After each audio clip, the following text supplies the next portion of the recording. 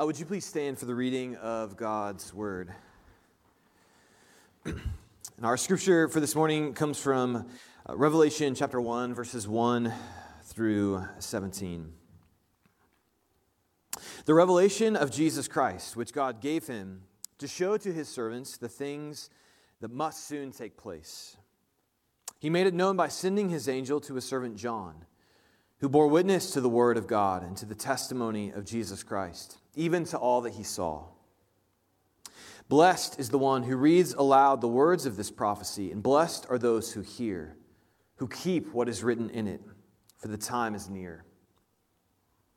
John to the 7 churches that are in Asia, grace to you and peace from him who is, and who was, and who is to come, from the 7 spirits who are before his throne, and from Jesus Christ, the faithful witness, the firstborn of the dead, the ruler of kings on earth. To him who loves us and has freed us from our sins by his blood, and made us a kingdom, priests to his God and Father, to him be glory and dominion forever and ever. Amen. Behold, he is coming with the clouds. Every eye will see him, even those who pierced him, and all tribes of the earth will wail on account of him. Even so, amen. I am the Alpha and the Omega, says the Lord God, who is, and who was, and who is to come, the Almighty. I, John, your brother and partner in the tribulation, in the kingdom and the patient endurance that are in Jesus, was on the island called Patmos on account of the word of God and the testimony of Jesus. I was in the Spirit on the Lord's day, and I heard behind me a loud voice like a trumpet saying, "Write what you see in a book.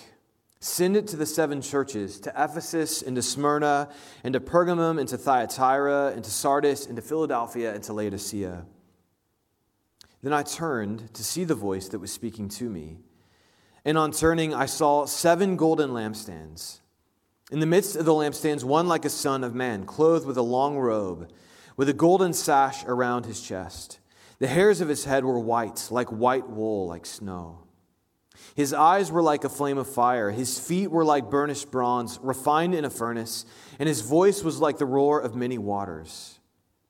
In his right hand he held 7 stars. From his mouth came a sharp, 2-edged sword, and his face was like the sun shining in full strength. When I saw him, I fell at his feet as though dead. But he laid his right hand on me, saying, "Fear not. I am the first and the last, the living one. I died, and behold, I am alive forevermore. And I have the keys of death and Hades." This is the word of the Lord. You may be seated. Well, over the last few months, weeks, there has been much to disagree about in our world. Masks, politics, a pandemic.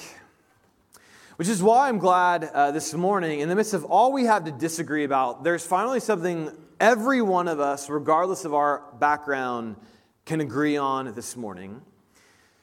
Which is 2020 is the year of the apocalypse. And if that makes you nervous about where I'm going, let me just prove this to you. Just run through a number of things that have already happened in 2020. That on January 8th, Brexit happened. Harry and Meghan announced they were stepping down from Buckingham Palace. And listen, you all know how much I care about the British family. But that should have been a sign to us that 2020 was going to be an awful year. Then in April, we found out that murdering hornets have invaded the United States, which hornets are bad enough. Murdering hornets on top of that. A month ago, I don't know if you saw this, NASA announced that there's about a 1% chance an asteroid could hit Earth the day before the 2020 election. And experts assure us that there's very little chance that it will actually hit the Earth, and if it does, it won't do much damage. Others of us would see asteroid liquidating the Earth the day before the 2020 election as a sign of God's gracious presence in our world. But the event that made it clear in 2020 more than any that this is the year of the apocalypse, that God's work on earth is done, was, of course, this moment. The Chiefs, our Super Bowl champions, we can shut it down, right? God's work on earth has finally been completed. I still listen. I say all this tongue in cheek, but listen, we live in very trying times. To run through the reality of the world in which you and I live right now is over the last several weeks, some of our greatest cities have been subject to looting, rioting, burning, destruction of neighborhoods and business that will take decades to recover from.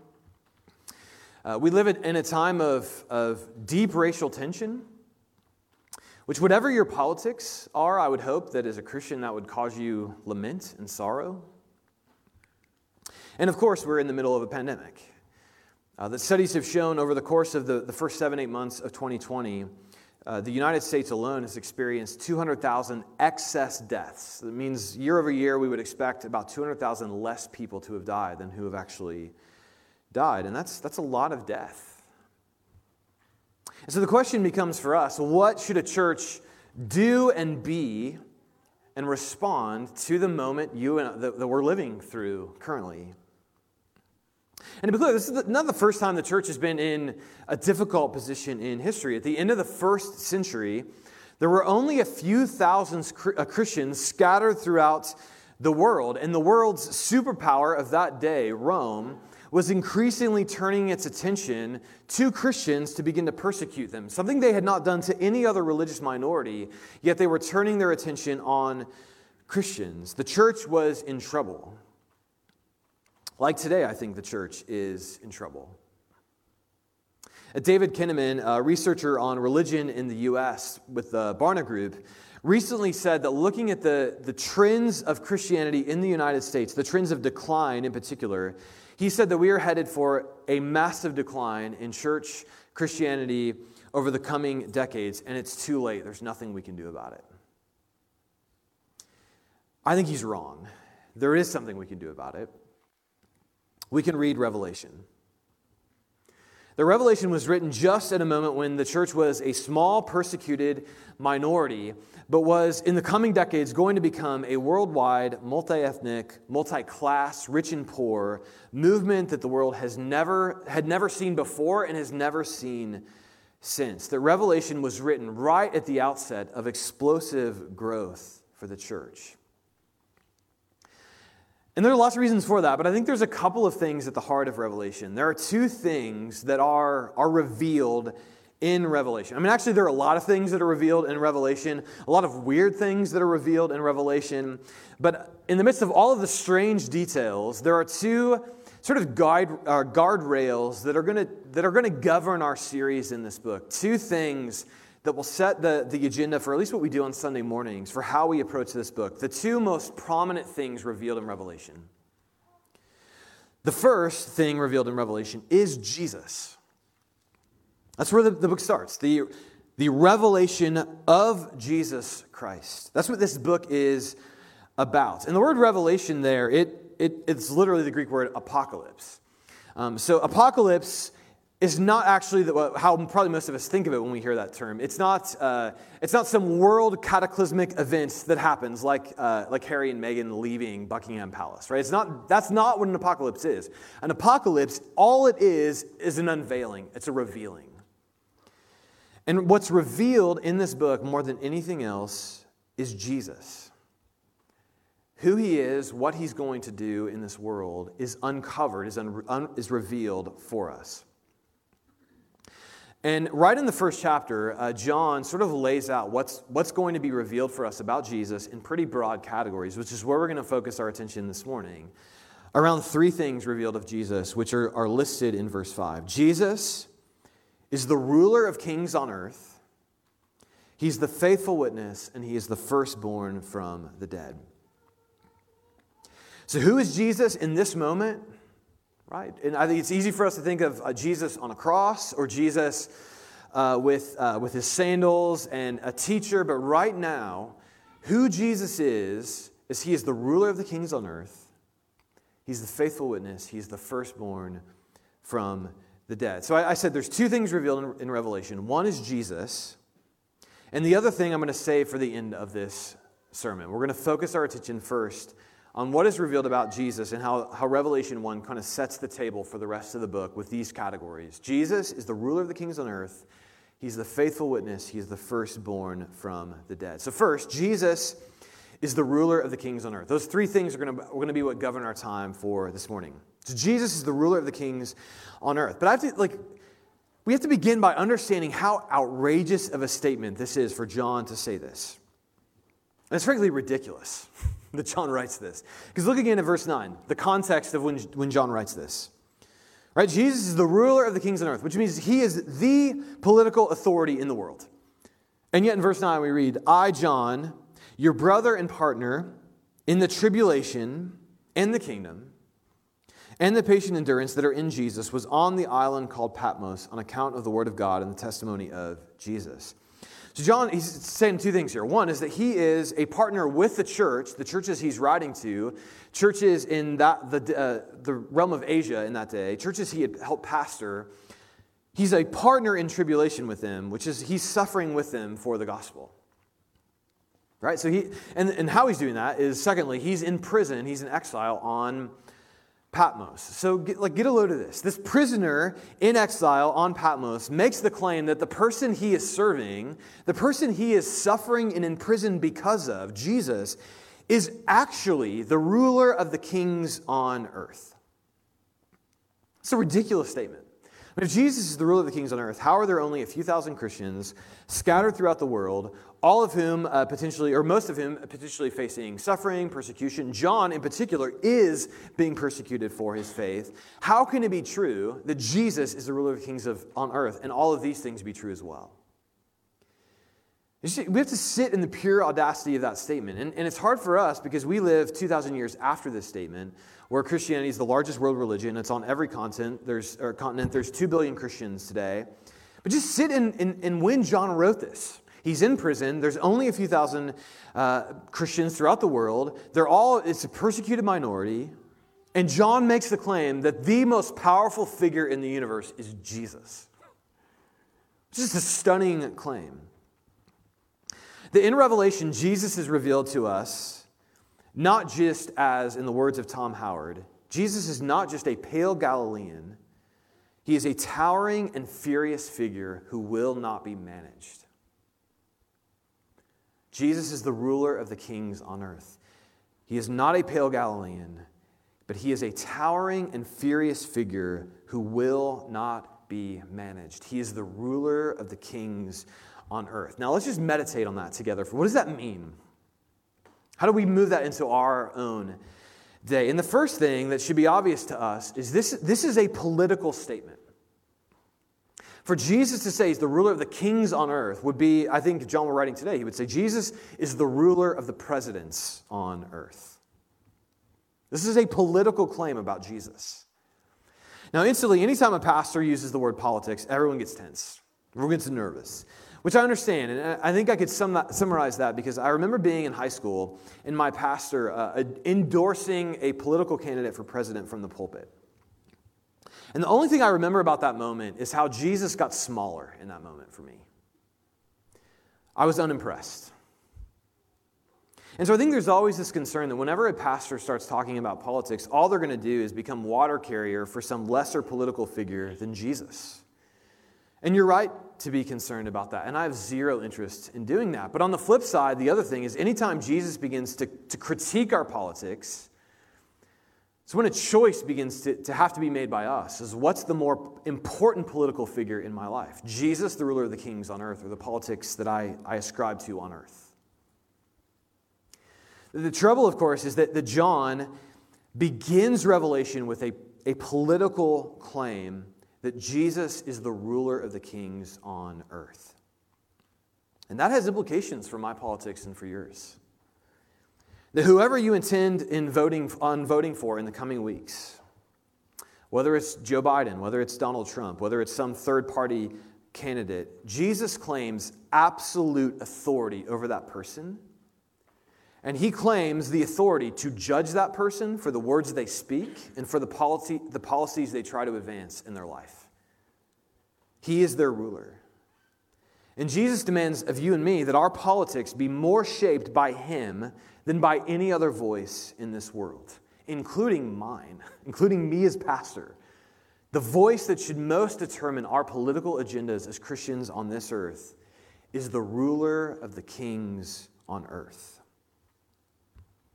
And the reason why Jesus got smaller for me when my pastor endorsed a political candidate all those years ago was that the moment the church begins to be a water carrier for a political candidate, we cease being servants of another kingdom, which is actually the most powerful kingdom in the world. In the words of Peter Leithart, I like what he wrote in Against Christianity.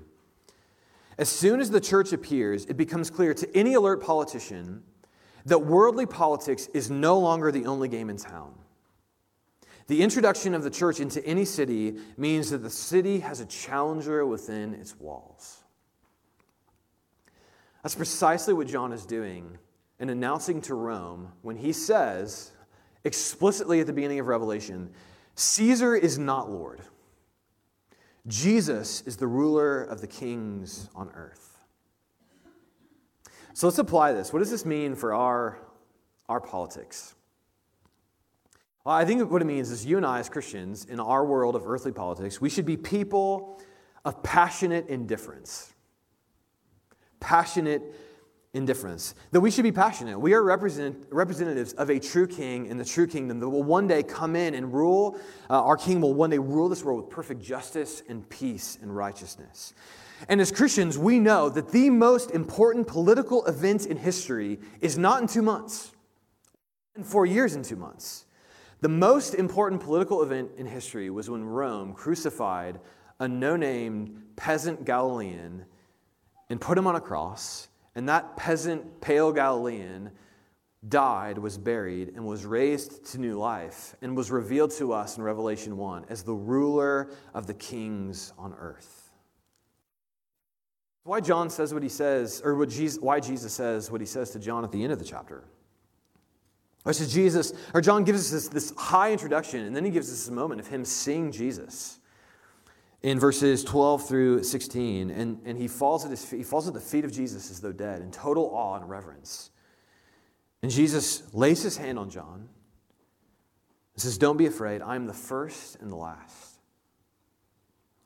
And that statement, "I'm the first and the last," or earlier, it's "I'm the Alpha, the Omega," that is a claim of ultimate sovereignty in the universe. Jesus is saying, everything that happens in the world is under my vision and sovereignty. Jesus is in control of history, which should give us passion to go and work for justice in this world, or to hope for a better reality you and I live in, because we know the true kingdom is coming, and one day this will be a world of perfect justice, righteousness, and peace. So we should passionately engage in the world around us, and yet we should also be indifferent as we are passionate. And I think the best example I've seen of this is the Christian brothers and sisters I've gotten to know in China over the last few years. That's the primary global partner we live with, and as we work with here in Shawnee, and as we began to get to know those pastors, I was always really interested in how they were thinking about their times politically. President Xi, the potential coming persecution. And what I always found was when I would ask them about persecution or politics, it was like I was asking them something they just didn't care much about. Right? I wanted to know, hey, could the Communist Party be overthrown? Right? Could there be freedom coming for Chinese? What are your thoughts on persecution? And they had thoughts on those. It's not that they didn't think about those things, but they were not front of mind. They had such deep confidence in the gospel and Jesus and his kingdom. They were working on the things the church is called to be working on. And so President Xi and the Chinese Communist Party is an afterthought to them. And even this morning, I got an update from Chinese house churches.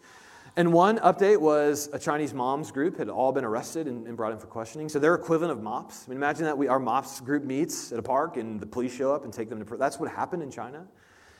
That was one update. The other update was a pastor saying, help us not to be focused on President Xi and the politics around us, but be focused on the call to spread the gospel and build the church. That's a very different political engagement than I see in our own context. And certainly it's different. We have the right to vote. That's very different.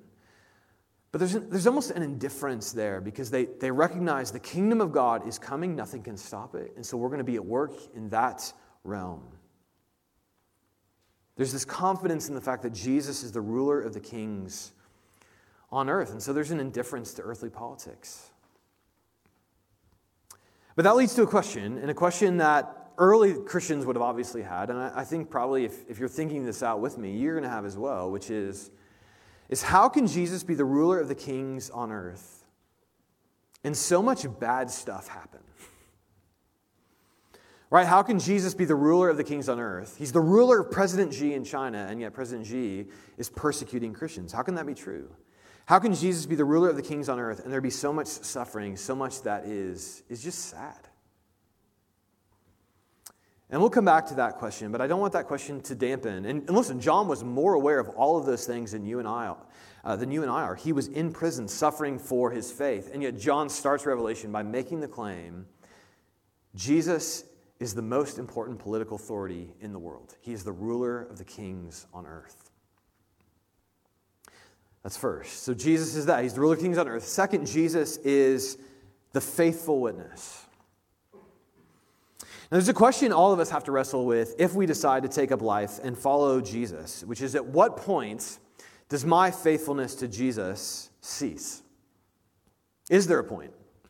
All right, so just apply this to sports for a minute. Chiefs fans had to wait 50 years for a Super Bowl victory.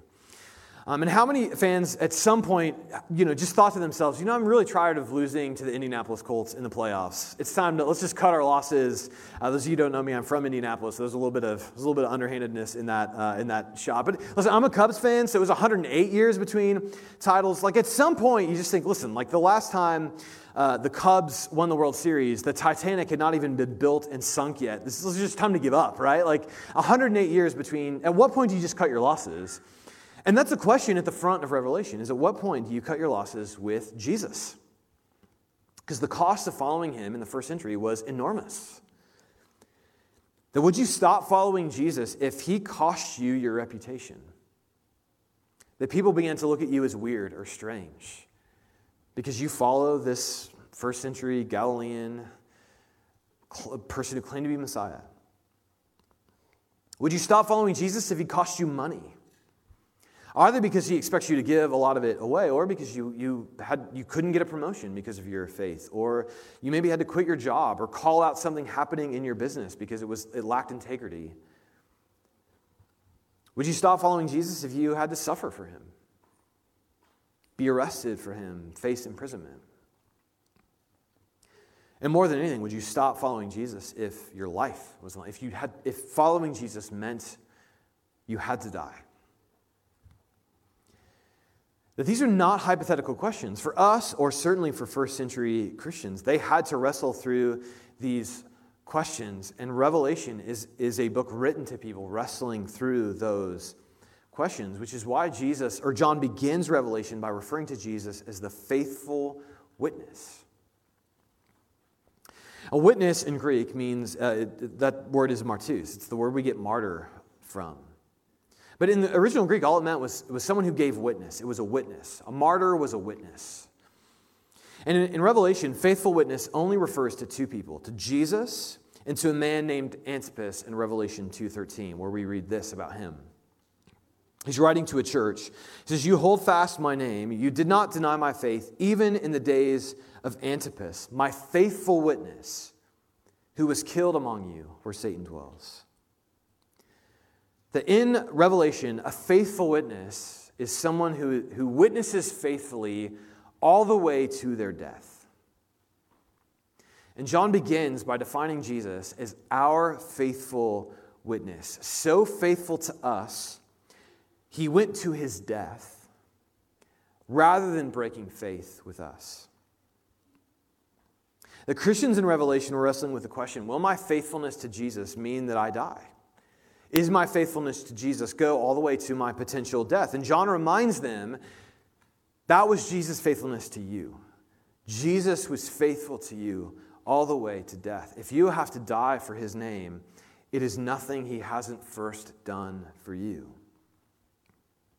That Jesus' faithfulness to us persisted all the way to death, And Revelation is a book written so that we Christians will have a faithfulness to Jesus that goes all the way to death. And really, that's, if I had to give like one why of Revelation, why Revelation was written, it was written not as a puzzle for us to solve, or it's like we look at a newspaper, we have the Bible, it's like, how does this all fit together?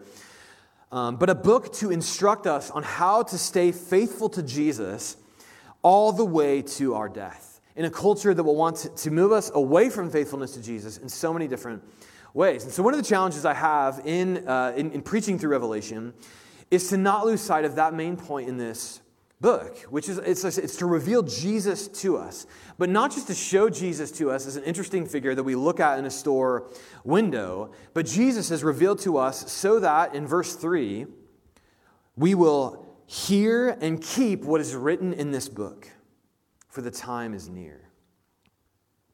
Right? Blessed is the one who reads aloud the words of this prophecy. Not just so you have new information. Blessed are those who hear, who keep what is written in it. Revelation is a book written for us to keep, to obey the words of this book, all of which go to staying faithful to Jesus all the way to death.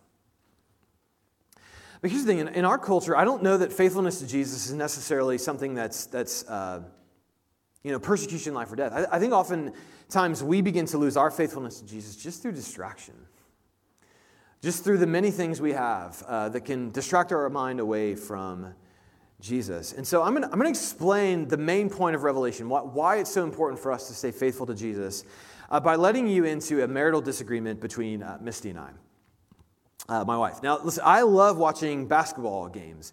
And Misty does not love watching basketball games and almost never wants me to watch basketball games. Yet, if you were to ask her, Misty, do you like watching basketball? She would tell you something that's not true. She would say, yes, I love watching basketball games. Now, if you were to ask her, when was the last full basketball game you've watched? She can't remember that game. I can.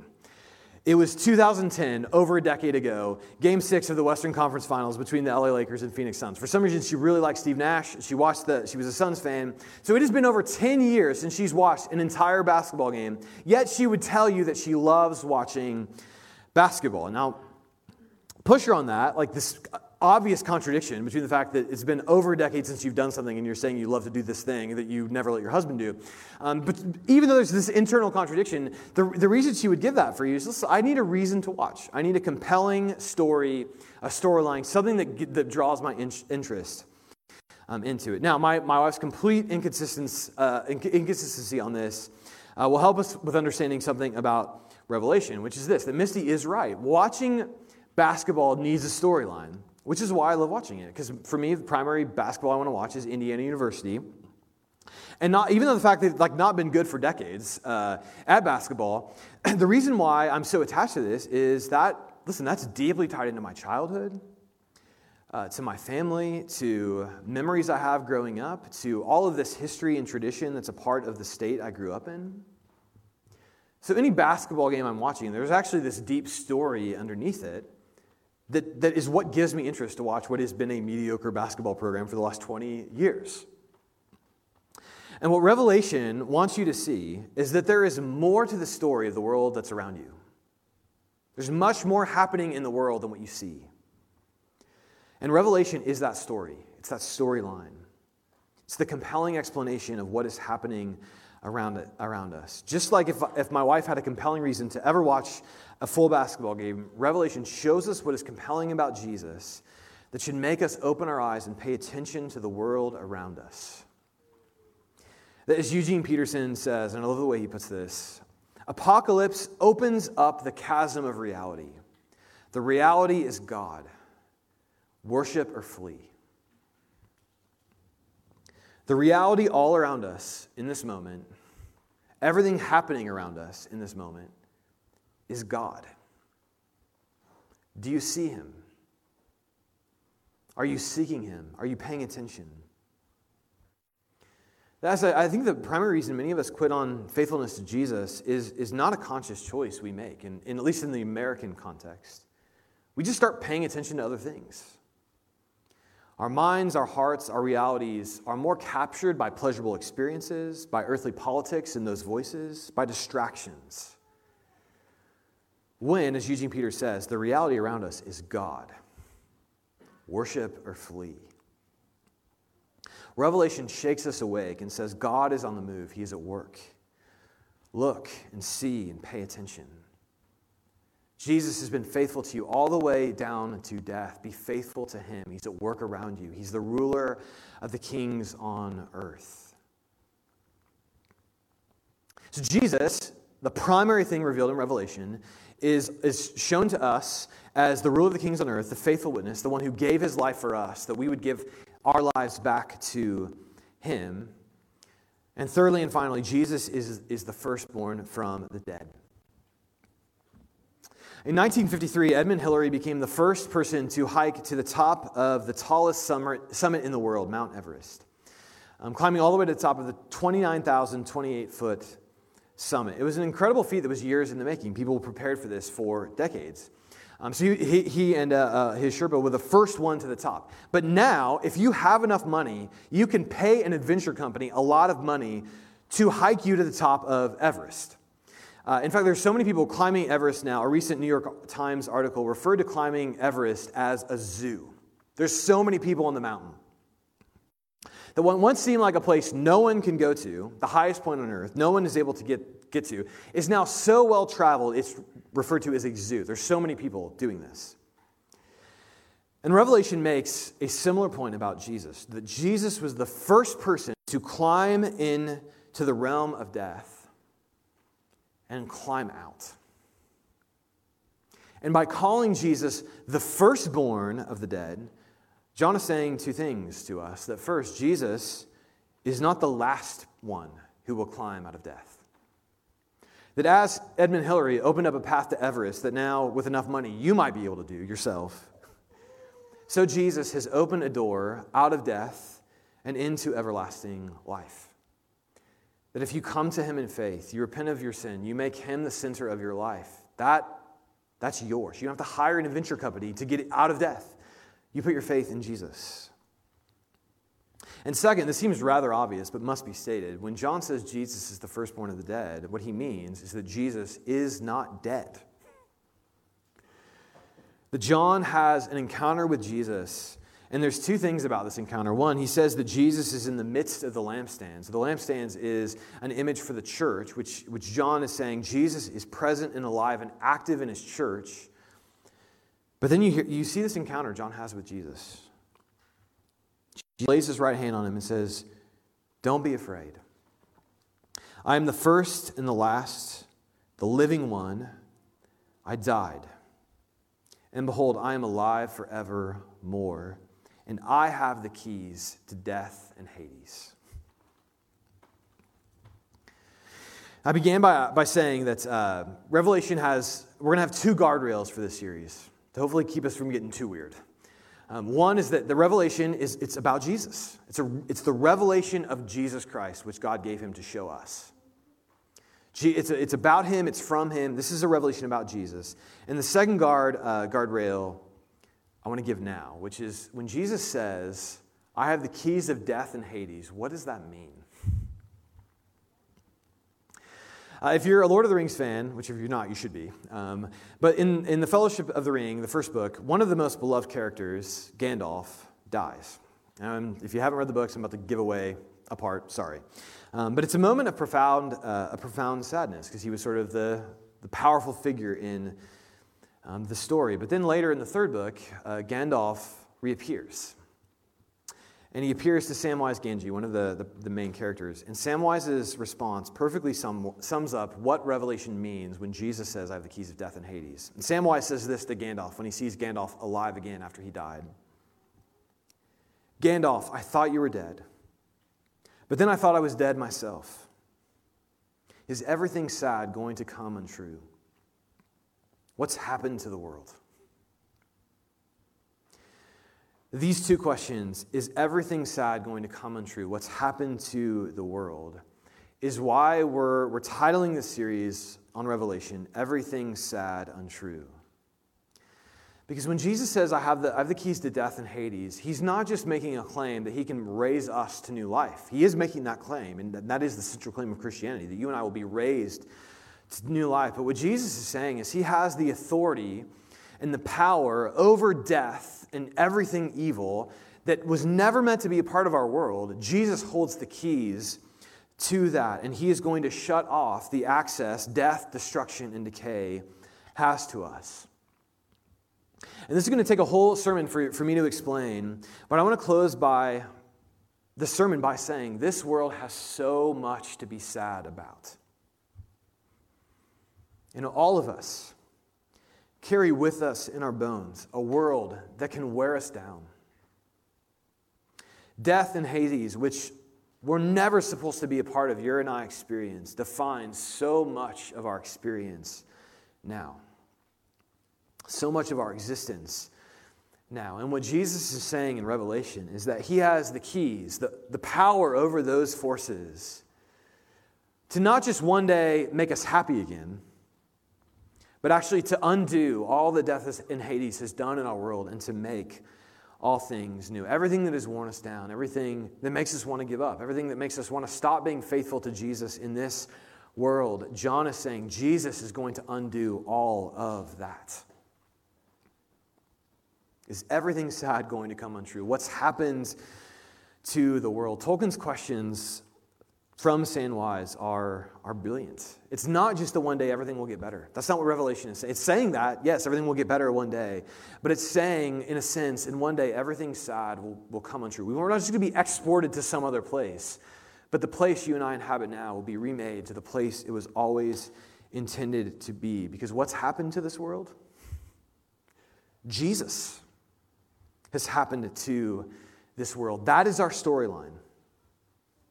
Right? That's our governing reality of existence, is that Jesus has happened to this world. And he is our faithful witness who is so committed to us that he died for us.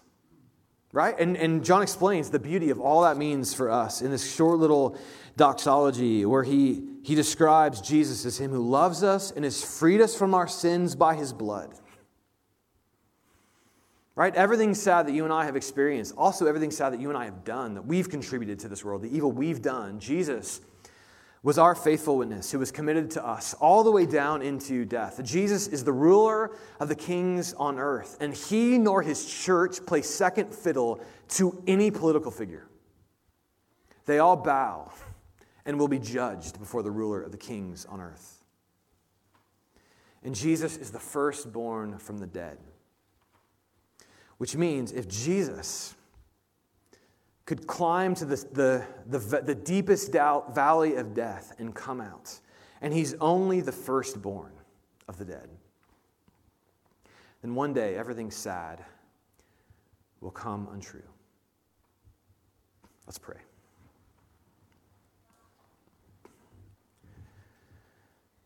Father, I confess that so much of my own attention can be captured and captivated by things that are not Jesus.